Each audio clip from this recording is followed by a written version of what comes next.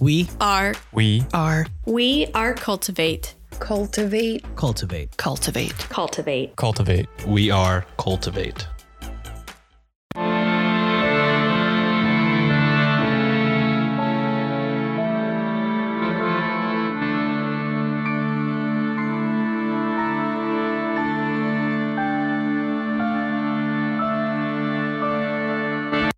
Hello and welcome to Yield Crime, where we discuss the funny, strange, and obscure crimes of yesteryear. I'm your host, Lindsay Valenti, and with me is my sister and co-host, Maddie Stengel. Hello. Hello. How's it going? It's going. It's Sunday night. Yeah. We never record this late. This is very strange. We used to, in like the beginning, but also in the summer. Yeah. When like the sun was still out, kind of. Yeah. I didn't work on any notes this week until Sunday morning. Actually, it wasn't until Sunday around 1:30. So, Hey, you know what? You gotta have weeks like that.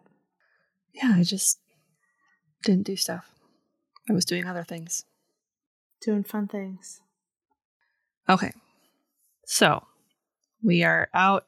Yeah, I was doing other fun things. That was a weird transition. Yeah, whatever. I don't care. So. Ignoring that. Moving on. God. So, we are now in April, which means no more Wicked Mock Madness. We're back to our regularly scheduled programming Of murder. I'm not starting with something super dark this week. Ooh. I'm easing us back in. Okay. I didn't want to be like, and witchcraft kind of sucked, and now I'm going to tell you about a horrible murder. Right. And now we're going to talk about murders of children. Yep. Super death. Here we go. Buckle up. So this week, we're going to be talking about Bertha Hayman. Okay. Good name. Okay. It's a solid name. I can tell by the look on your face that you have no idea who this is, which is awesome. Yeah, I've got the memory of a goldfish, so even if I've heard this, it's not ringing any bells. That's great. Perfect. Perfect. That fits into my plans quite nicely. Bertha. What a great name. Bertha. Yeah. Bertha. Yeah. We'll get into it. Information was pulled from the following sources: a 2021 Jerry Walton blog post, 2019 Atlas Obscura article by Sabrina Imbler, 2019 Mental Floss article by Christy Puchko, the 2018 Professional Criminals of America revised blog post, 1888 Daily Alta California article, and the 1886 Professional Criminals of America book by Thomas Burns. Ooh, Professional Criminals of America. Mm-hmm. Did Bertha start Mary Kay? No, but that'd be hilarious. And links to all of these articles will be included in the show notes. Described by famous New York City detective Thomas F. Burns as, quote, one of the smartest confidence women in America, end quote. Confidence women? Was that a category of women? Confidence women? It's con women. Oh. Yeah, they called it like a confidence man and a confidence woman. That's where it came from. Mm-hmm. Wow. My brilliance is showing. Great. Cool. Right from the top. Let's go. Yep. Big Bertha, a.k.a. Bertha Schlesinger, was born in 1851. Yep. Of course they have to have big in front of it. Yeah. Man. Okay. There's going to be a double meaning for Big Bertha later on, but we'll get there. She is noted as stating that she was 13 at the time she was sent to New York to visit an uncle, which would have put her arrival around 1864, after which she decided to stay in America. Okay. Where's she from? We'll get there. Originally? We'll get there. It's one of my next points. Sorry. Slow down. You're going too fast. I can't. You're like the Titanic going for that iceberg. Just slow down. I should note that many places say she didn't come to the U.S. until 1878. But that doesn't really jive with the timeline. So I'm going to mention it, but also go on record saying that it's mathematically inaccurate if we are to believe her age. Yeah, I said it. I'm coming for you. Ooh, shots at historians. Shots fired. I'm probably wrong, but I'm firing those shots anyway. The cubby is cracked. Get over it. Set phasers to stun. Pew pew. That's way after 1900. Phasers. I just start throwing sticks at people. Pew pew. According to Professional Criminals of America, Bertha is a native of Koblenz, Prussia, aka Poland. Okay. Near Breslau, Germany. Nice. One marriage record notes her parents as David Schlesinger and Ernestine Frankel. Ernestine. Yeah. That's These a people name. are really, really good at naming women. Yeah. Bertha and Ernestine. Mm-hmm. Wow. Okay. Yeah. What a choice. Mm-hmm. Could you imagine, like, Gen Z baby names? Ernestine. I really want something kind of different for my baby. What's something that like really went out of fashion, like pre-1900s? Ernestine. We can call her Ernie for short. Oh my god. Baby E. Baby E. And we'll just always call her that and never call her by her real name because it's really gross. But that's why it's great. Okay. Her father is noted as serving a 5-year stint in prison in Koblenz. Okay. Koblenz for forging checks. So that just kind of sets the tone. The kind of household she was raised in. Yep. Was it's okay if it's not our money. It is now. Yep. Yep. Shortly after arriving in New York, Bertha married a man named Friedrich Fritz Kirchhoff. At 13? Not at 13, but like a little while after. Friedrich was a partner at a very small bank in New York that catered to German speakers. Nice. Okay, as you would. As you would. They happened to meet when he saw her working as a cleaning woman, and he became entranced by her beauty. Oh, you go, Bertha. The pair married in November 1870, at which time Bertha was 19. Okay, good. That makes me feel a lot better. Yeah. Does that fit within your timeline? Yes. 19, 13? Yes. Okay. 19. She was 13, going on 27, according to the other timeline. Oh, no. The wrong timeline. Wow. Yeah, that wouldn't be right, because 27 would be way too late to get married. Yes. During that time. Yes. You're a thornback, but I really like you. Let's get hitched. They continued to live in New York for a few more years before relocating together to Milwaukee, Wisconsin in 1875. You know, it's just the New York of the Midwest, as they say. Is it? Maybe they did in the 1800s. You know what, Bertha? You know, it's kind of like New York. It's kind of like New York. I hear they got really great cheese there. Let's go check it out. Instead of the Big Apple, it's the Big Cheese. Whatever you say, Fritz. There you go. And once they got there, they opened a millinery store. So they made hats. Nice. You know, people need hats if they're working outside all the time. And if it truly is the New York of the Midwest, you're going to need your nice going out hats. So, right. Not just your farming hats. Can't be milking cows in, a bowler. Yeah, how dare. It's a little bold for milking. The details are unclear, But according to an interview she gave, the pair had lived in Milwaukee for 2 years before he, quote, came in and kissed me. Soon after, he went out, and I never saw him again, end quote. Oh, she definitely murdered him. She murdered the hell out of him. He was pig feed the next day. Bertha obtained a divorce and later got remarried in 1877, so 2 years after they had moved there, to a traveling suspender salesman named Mr. John Heyman. Well, you know, it's hard to keep those pants up when you're working so hard in the farms. Yep. Everyone needs a little support now and then. Right. With suspenders. Door to door. Ambitious. The pair ran the millinery for a time before they moved to a nicer and more expensive home, where Bertha gained a reputation for entertaining young German actresses, as well as the men who were interested in said actresses. Gross. This is getting a little Ghislaine-y, right? Yeah. A little bit? Yeah. Yeah.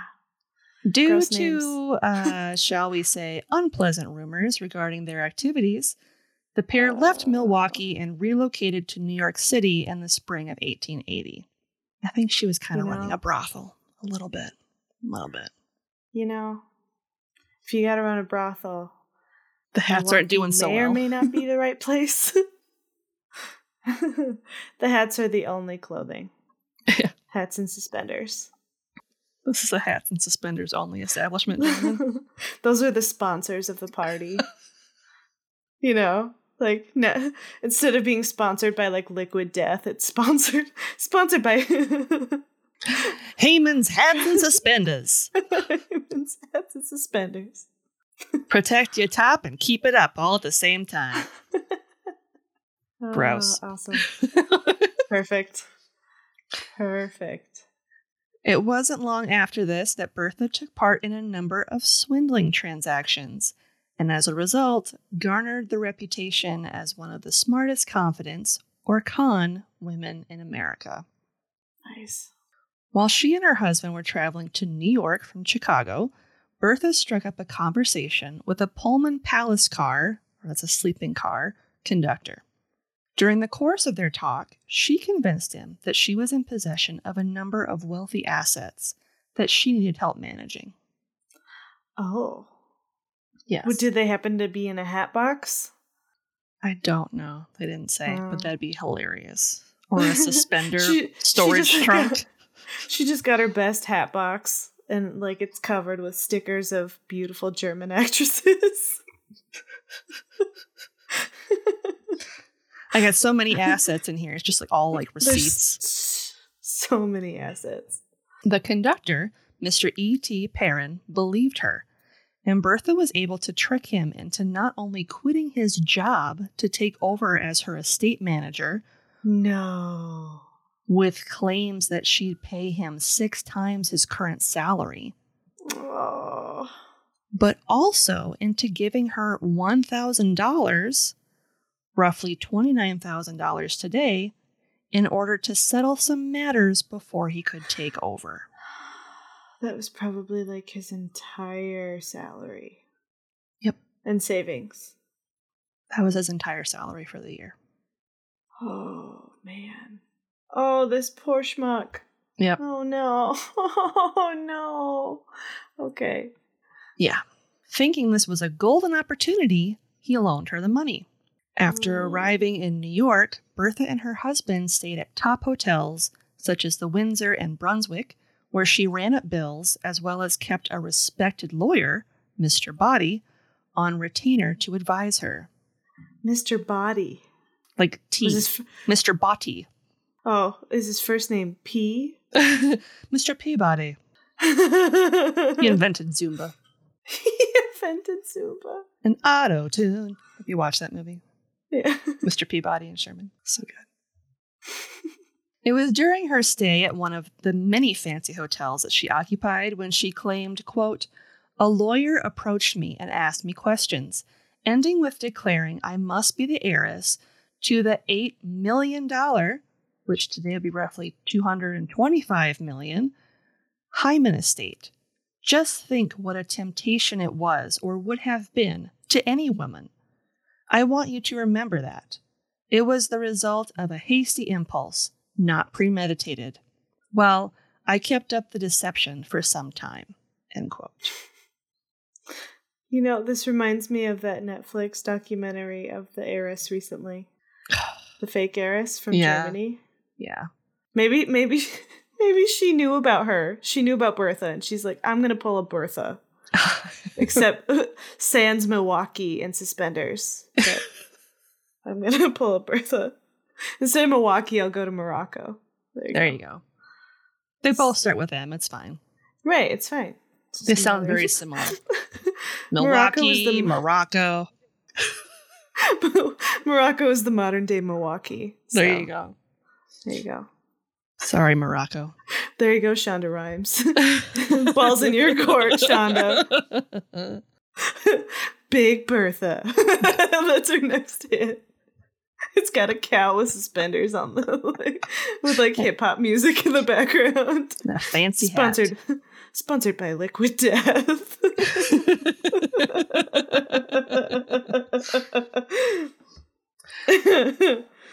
Bertha later found herself in the Superior Court of New York City in September of 1880, where she was being sued for obtaining under false pretenses $1,035, or roughly $29,000 today, from Mr. Perrin, as well as the $5,000, or $139,000, and services she had swindled from her lawyer, Mr. Botti.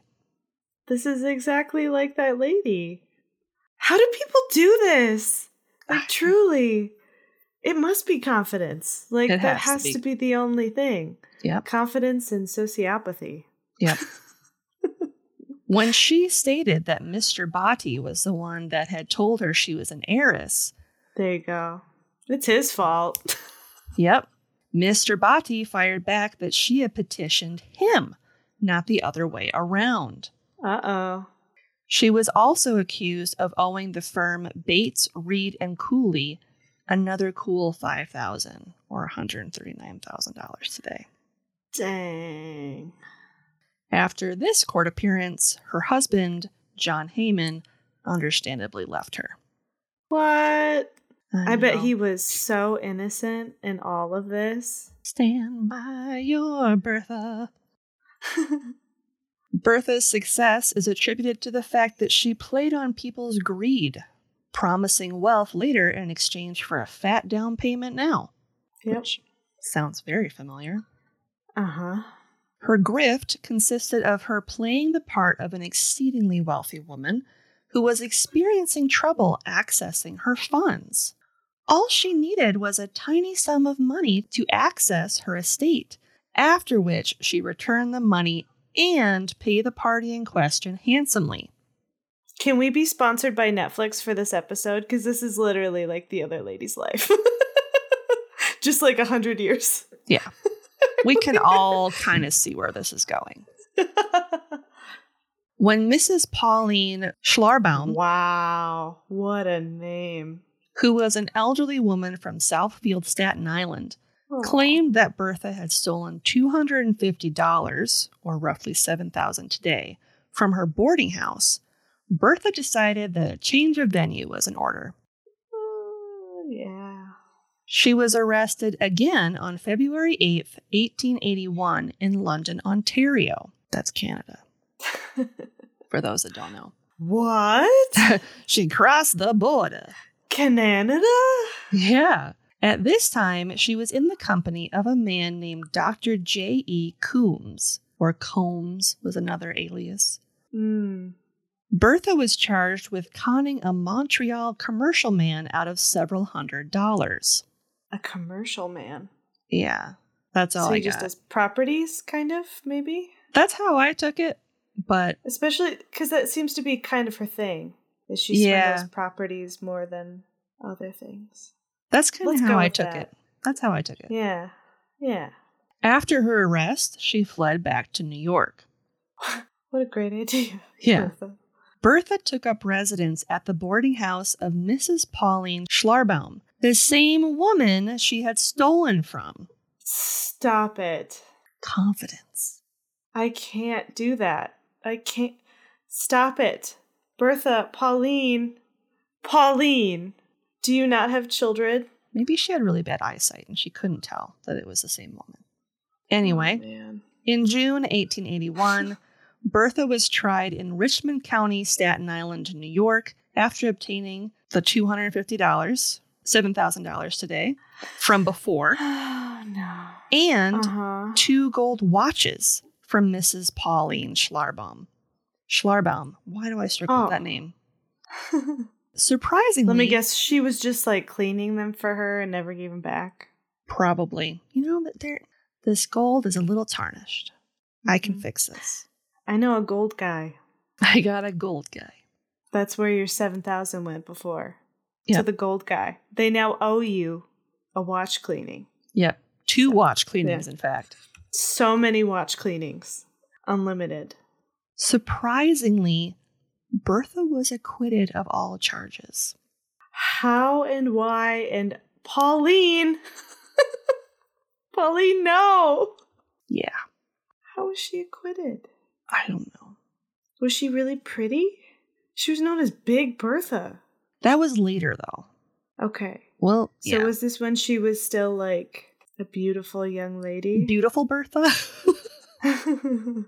Yeah, this is when she was beautiful Bertha. This is before Big Bertha took. So she was just a pretty young lady, and Pauline was the curmudgeon-y old lady that was jealous of her and her 2 new gold watches. Something. She was arrested again, this time by 2 Pinkerton detectives, and brought to New York City on June 29th, 1881, to face a number of charges. Uh-oh. She was charged with obtaining, under false pretenses, the following: $960, or roughly $27,000 today, from a liquor merchant named Mr. Charles Brandt, as well as $500, which is around $14,000 today, from a glass importer named Mr. Theodore W. Morris. Listen, she was just trying to make a gift set before they were a thing. Yep. You know? She was like, I need your liquor and I need your glass. Yep. I'm going to make a beer stein like you can't believe. As well as an additional $5,000, again, $139,000 today, from Mr. Morris. Both men were residents of New York City. Mm-hmm. The Kansas City Times reported, quote, "Since her arrest, she has been a prisoner only by name. She occupies a suite of apartments in the courthouse, has been attended by a maid, and is treated to carriage rides every day." She sounds like a prisoner at the Tower of London. Oh, yes. Yeah. She has been at many excursions and spends much of her time in attendance at scenes of festivity in the city. To such an extent is this carried that she is called the Princess by the residents of the village of Richmond. Wow. In conversation, she is most plausible and graceful, and presents an air of injured innocence that induces many credulous person to believe she is really a wronged and persecuted woman. End quote. Still pretty. She's so pretty. She's so pretty. Little bee. Little Bee is so pretty. Oh, Princess Bee.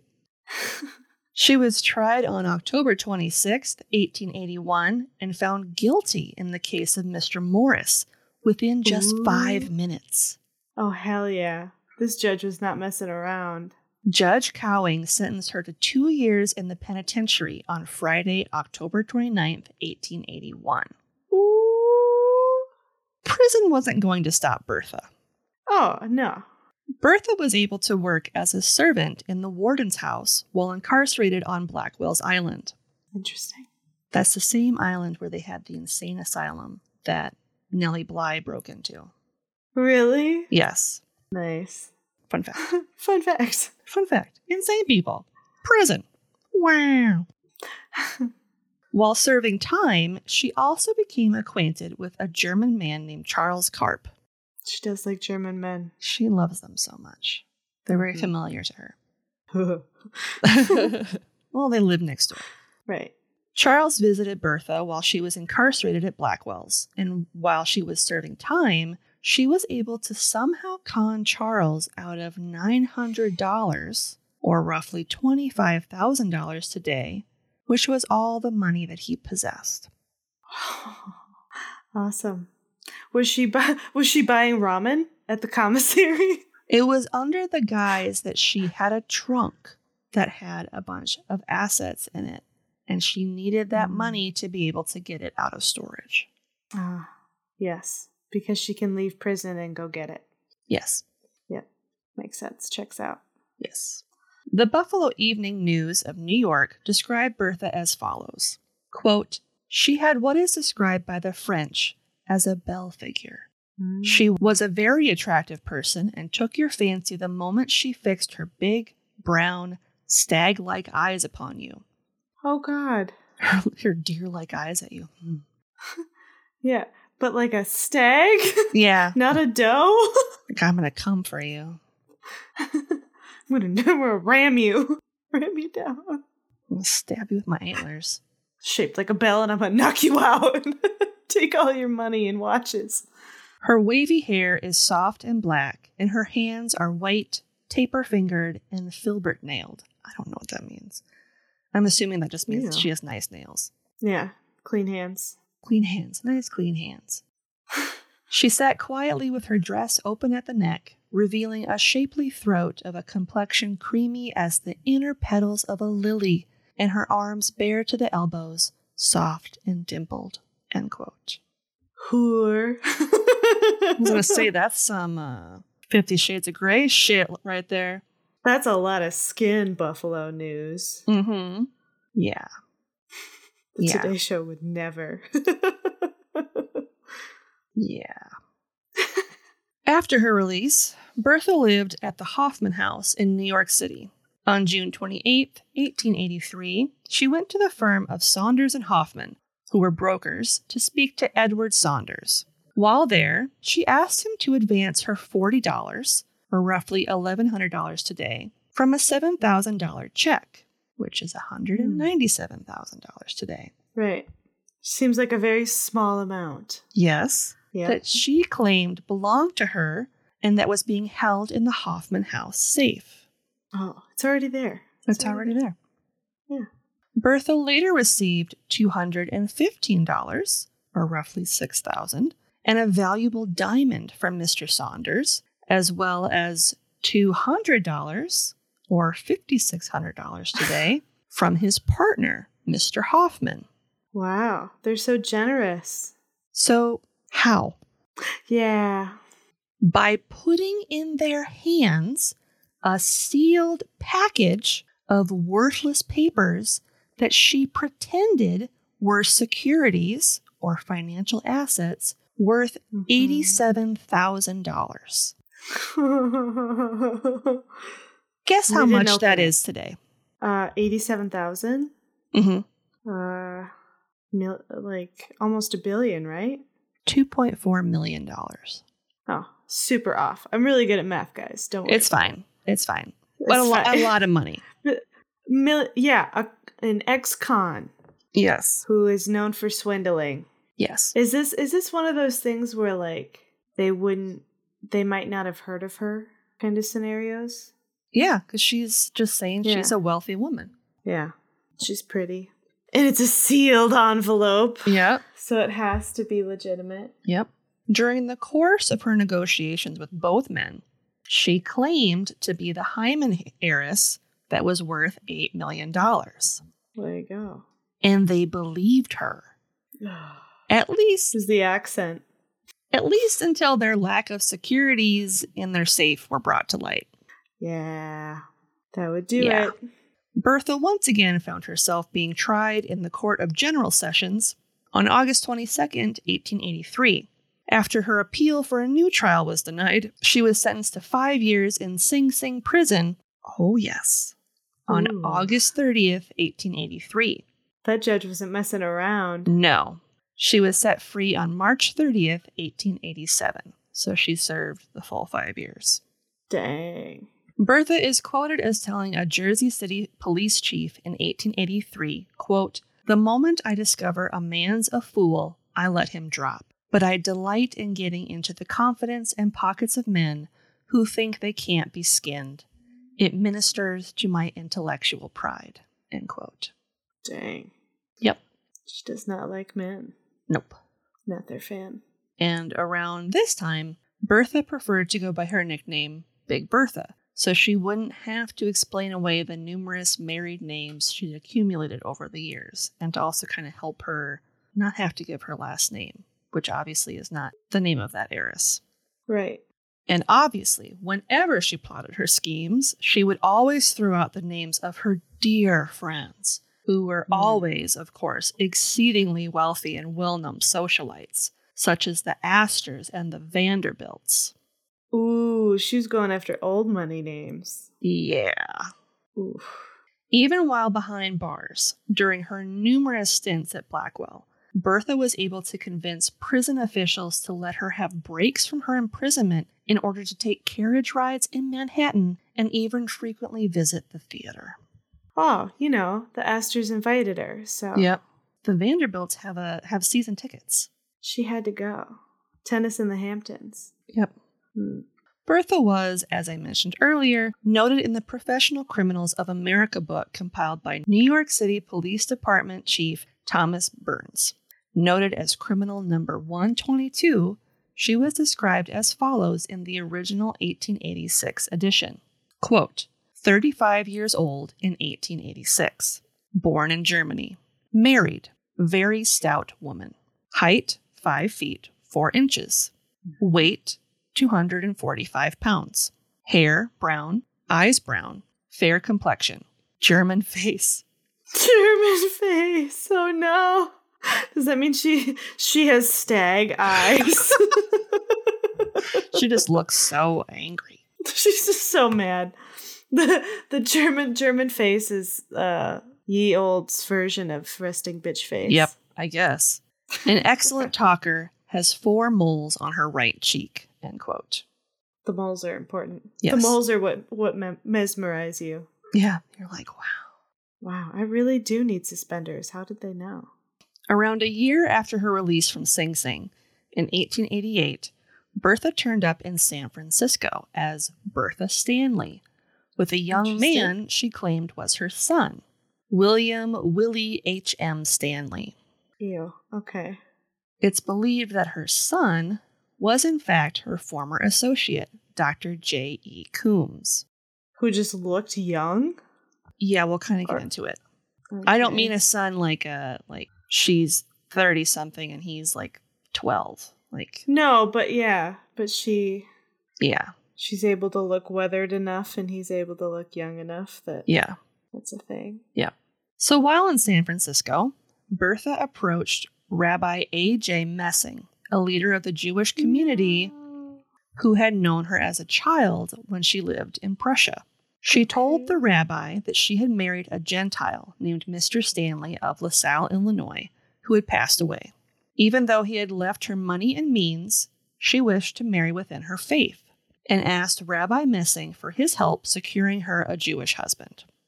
I hate this, because now you're putting... Oh, okay. Yep. You're really gonna... Yeah. Okay. I didn't like this part. Rabbi Messing introduced her to several members of Beth Israel Congregation Synagogue, including his own brother-in-law, Abraham Grun. Oh. Grun was taken with Bertha, even though at this point, at 36 years old, she wasn't nearly as waif-like as she had once been when she married her first husband. Mm-hmm. Days after Bertha was introduced to Abraham, they were already planning an extravagant engagement party. No. At this party, her quote-unquote son Willie asked Abraham for $500 or $15,000 today so he would consent to letting him marry his stepmother. So he was blackmailing him. Yep. Essentially. And Abraham agreed. Of course he did. Of course he did. While at the party, Bertha wore a number of diamonds, which were actually fakes, and dresses she had purchased using credit and bad checks. Of course. Her son used this opportunity to suggest to several women in attendance, that he could take the women's jewelry and reset the stones into the latest style, such as what his mother was wearing. Awesome. Yeah. Great.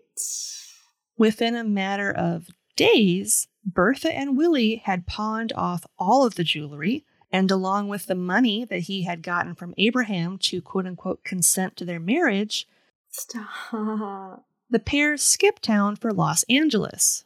Oh, that makes me so sad. It wasn't until a few days had gone by that Abraham and Rabbi Messing started to suspect that they had been conned. Mm. When they went to the police to make a report, the San Francisco Police Department showed the pair Thomas Burns' book, and they were able to positively identify her based on her photograph in the collection. Wow. Ye old America's Most Wanted. Pretty much, yeah. Wow. A newspaper noted the following regarding Bertha and Willie's exploits. Quote, "They ran up large bills in the various stores through the clever fashion they had of shopping in the company of some wealthy Hebrew." Not my words, these are their words. She had for a suitor a popular and wealthy young merchant, whom she gave a check for $30,000 on the LaSalle Bank for safekeeping, and he in return gave her a $500 diamond ring and other gems aggregating several $1,000s in value. After Bertha left, the duped suitor wired the LaSalle Bank and discovered that the check was worthless. She is wanted here for forgery and counterfeiting. End quote.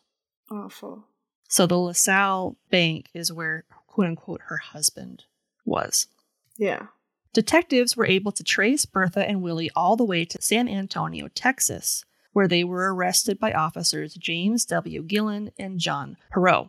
The pair were brought back to San Fran to stand trial for larceny on June 9th, 1888. Great. Surprisingly, Abraham still loved Bertha, so when he testified against her in court, he put the bulk of the blame on Willie and painted her as an accomplice.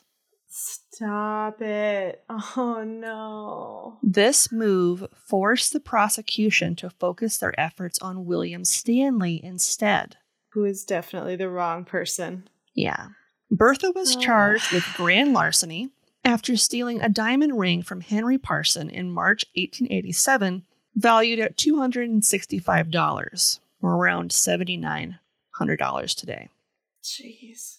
Henry stated that he met Bertha in February 1887 at the boarding house of Mrs. Charlotte Gray, at which time she obtained the ring from him after stating that she wanted to make a present for Rabbi Messing. Oh, great. I want to give this to a rabbi. Instead, I'll just keep it. Thanks. Yep. Quote, she promised to pay $285, or about $8,500 today, for the trinket on the 18th of March, and said she had an income of $1,800, or $54,000 today, a month, end quote. Oh, sure. Yeah. Feasible. That's why she's at the boarding house. Yeah. And that's why she can't pay you, because, yeah. Yeah, because she spends that amount. Yep. Every month. Yep. Mrs. Gray stated that Bertha had stayed at her boarding house for about 6 weeks, during which time she regularly boasted about her immense wealth. Bertha had convinced Mrs. Gray that she would need a chaperone on her return trip to the East Coast, and had convinced her to join her. Oh, no. So she could pay for everything. Mrs. Gray had sold her boarding house on the premise that this was happening. Mrs. Gray. Not only was Bertha obviously lying about her wealth, but she never paid her boarding bill. That's so awful. Yep. Oh, Mrs. Gray. Because Mrs. Gray, she had told Mrs. Gray she would pay all of her expenses and she would, more. And pay her a certain amount each month. Awful. Yeah. The San Francisco Examiner had a field day talking about her while she was in prison. Here's a snippet. Quote, a sight of Bertha is necessary to let one perceive how a woman with so much flesh, and whose appearance has been often referred to as homely, could attract the attention and win the confidence of men. Oof. Yeah. Ouch. Her power lies in her eyes. The stag eyes. Yep. They are brown, but of such a dark color they are bright enough to light up her entire countenance. She is not handsome, but she is not bad-looking either, and accounts that have been given of her visage have been overdrawn. There is not a tailor's measure in the town that can encompass her ample form. Ooh, lots of fat references. Yeah, and even Oscar Fisher, who is over 6 feet high, failed, it was rumored, to reach even halfway around her waist when he became her favored inamorata and her promised bridegroom. Gross. Anyone with an eye for distances can readily perceive that the lady has passed her hugging days, but to one who has such a contempt for men as she, this can occasion little regret. They are so mean. They're so mean. Like, I'm offended. And she's a terrible person. Yeah. This is the last bit.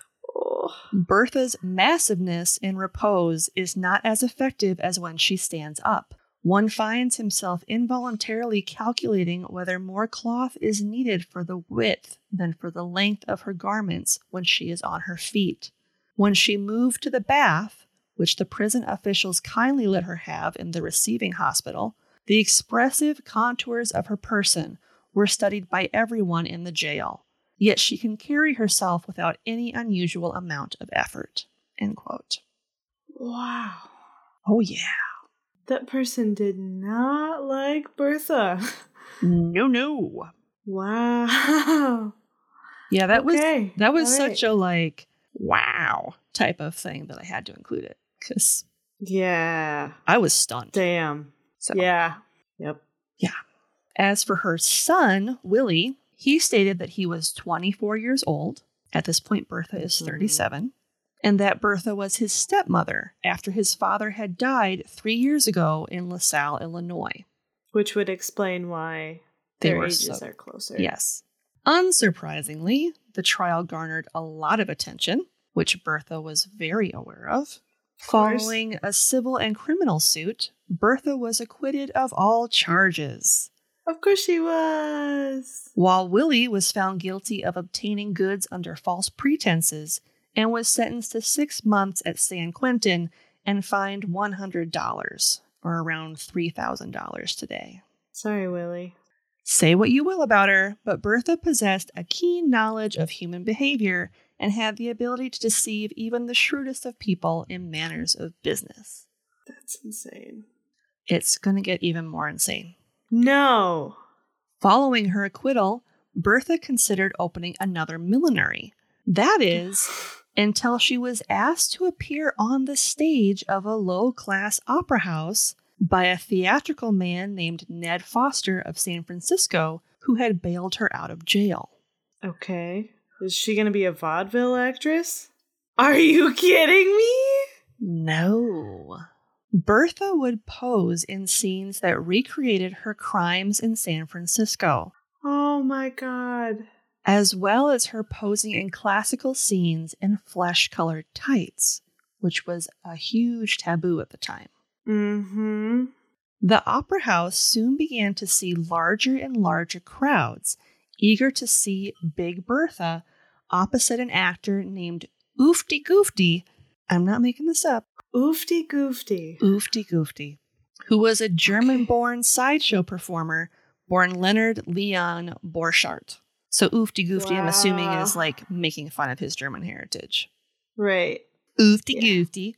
It's like the Swedish chef in The Muppets. Yeah. Hilarious. In 1889, Bertha took her act on the road and traveled along the West Coast, sometimes even performing as a collar and elbow wrestler that frequently knocked out her opponents in staged boxing matches. Oh my God. What is her life? Right? Oh my God, this woman. Unsurprisingly, she attracted a number of admirers who showered her with gifts as well as marriage proposals. She performed at such venues as Woodward's Gardens, Bella Union Theater, and Cremorne Gardens. Around this time, reporters were able to track down her first husband, Fritz Kirchhoff. Really? Who ran a very popular cafe in L.A. When Bertha went to meet him, Fritz later admitted that he had burst into tears upon seeing her. No. I'm assuming happy tears, because I don't know. Well, I think she was the one that wanted the divorce, not him. Yeah, we don't quite know what actually happened with that. Yeah. In 1893, at the age of 42, Big Bertha was not only performing, but she also managed a number of honky-tonk theaters in Spokane, Washington. What? Yes, Bakersfield, California, and Butte, Montana. I can't handle this woman anymore. Oh my God. In Spokane, it was a casino and comique that ran shows from 7:30 p.m. to 2 a.m., after which the men would lounge around the stage and drink wine until 3 a.m. Ooh. In an article that was published around this time, it states that Big Bertha weighed around 450 pounds. Okay. And she was traveling? Which is much larger than the 245 she was upon her release from Blackwell back in 1887. Yeah. I would assume the hard lifestyle probably contributed to that. I'm assuming.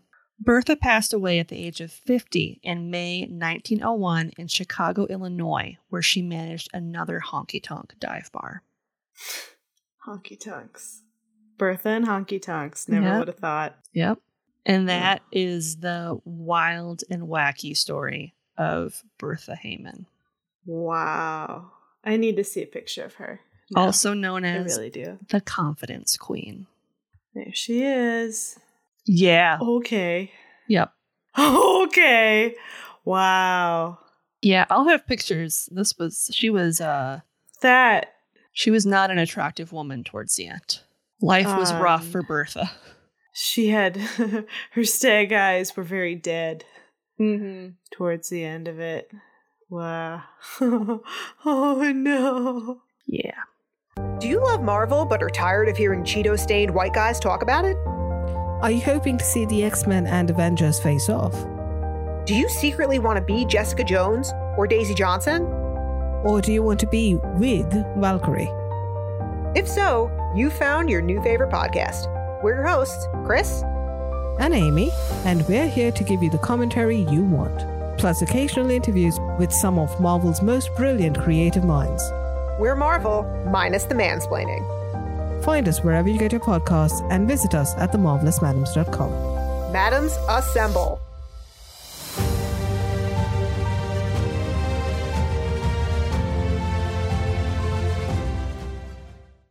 This week's podcast plug is the Marvelous Madams podcast. Every week, Chris and Amy take a deep dive into the films and shows of the Marvel Universe from a feminine and inclusive perspective.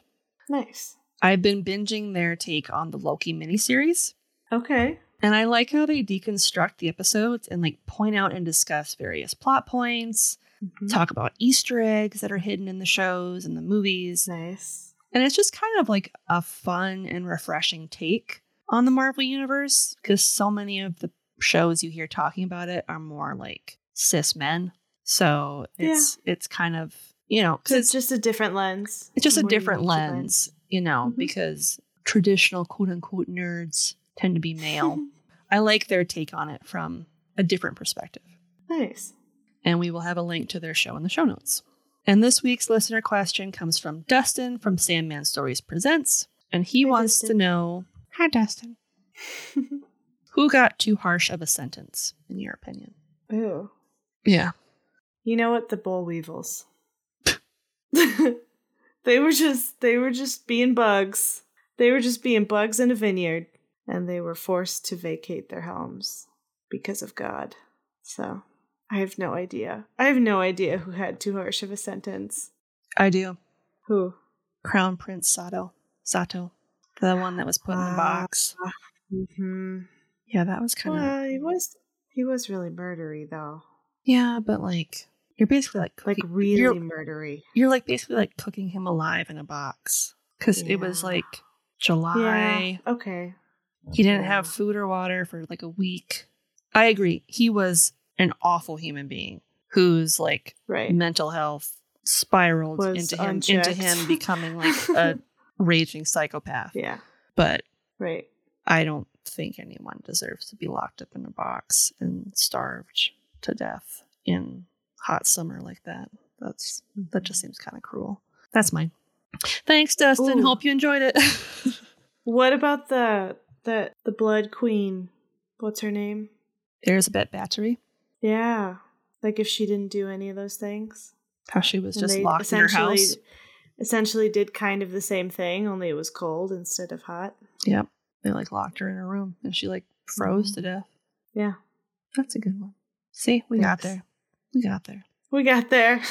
I was originally really sad about bugs, and now I'm not. Those poor boogs. They just wanted to get drunk off God's wine. It's God's wine. So what's something good you'd like to share this week? Something good. Oh, so has Mom showed you her diamond paintings? No. The little gemstone things. So for her birthday, instead of giving her like an acrylic paint by numbers kind of thing, I got her one where you put like the little gems in it instead, because I thought it would be less, it would cause less fatigue on like her hands because she has bad carpal tunnel. And she loves it, and she has like 3 more coming in the mail. And she's like, it's so soothing. And so I got one. And so this week I'm going to be doing a bedazzled like succulent painting. Nice. And I'm really stoked. I got it today and I laid it all out.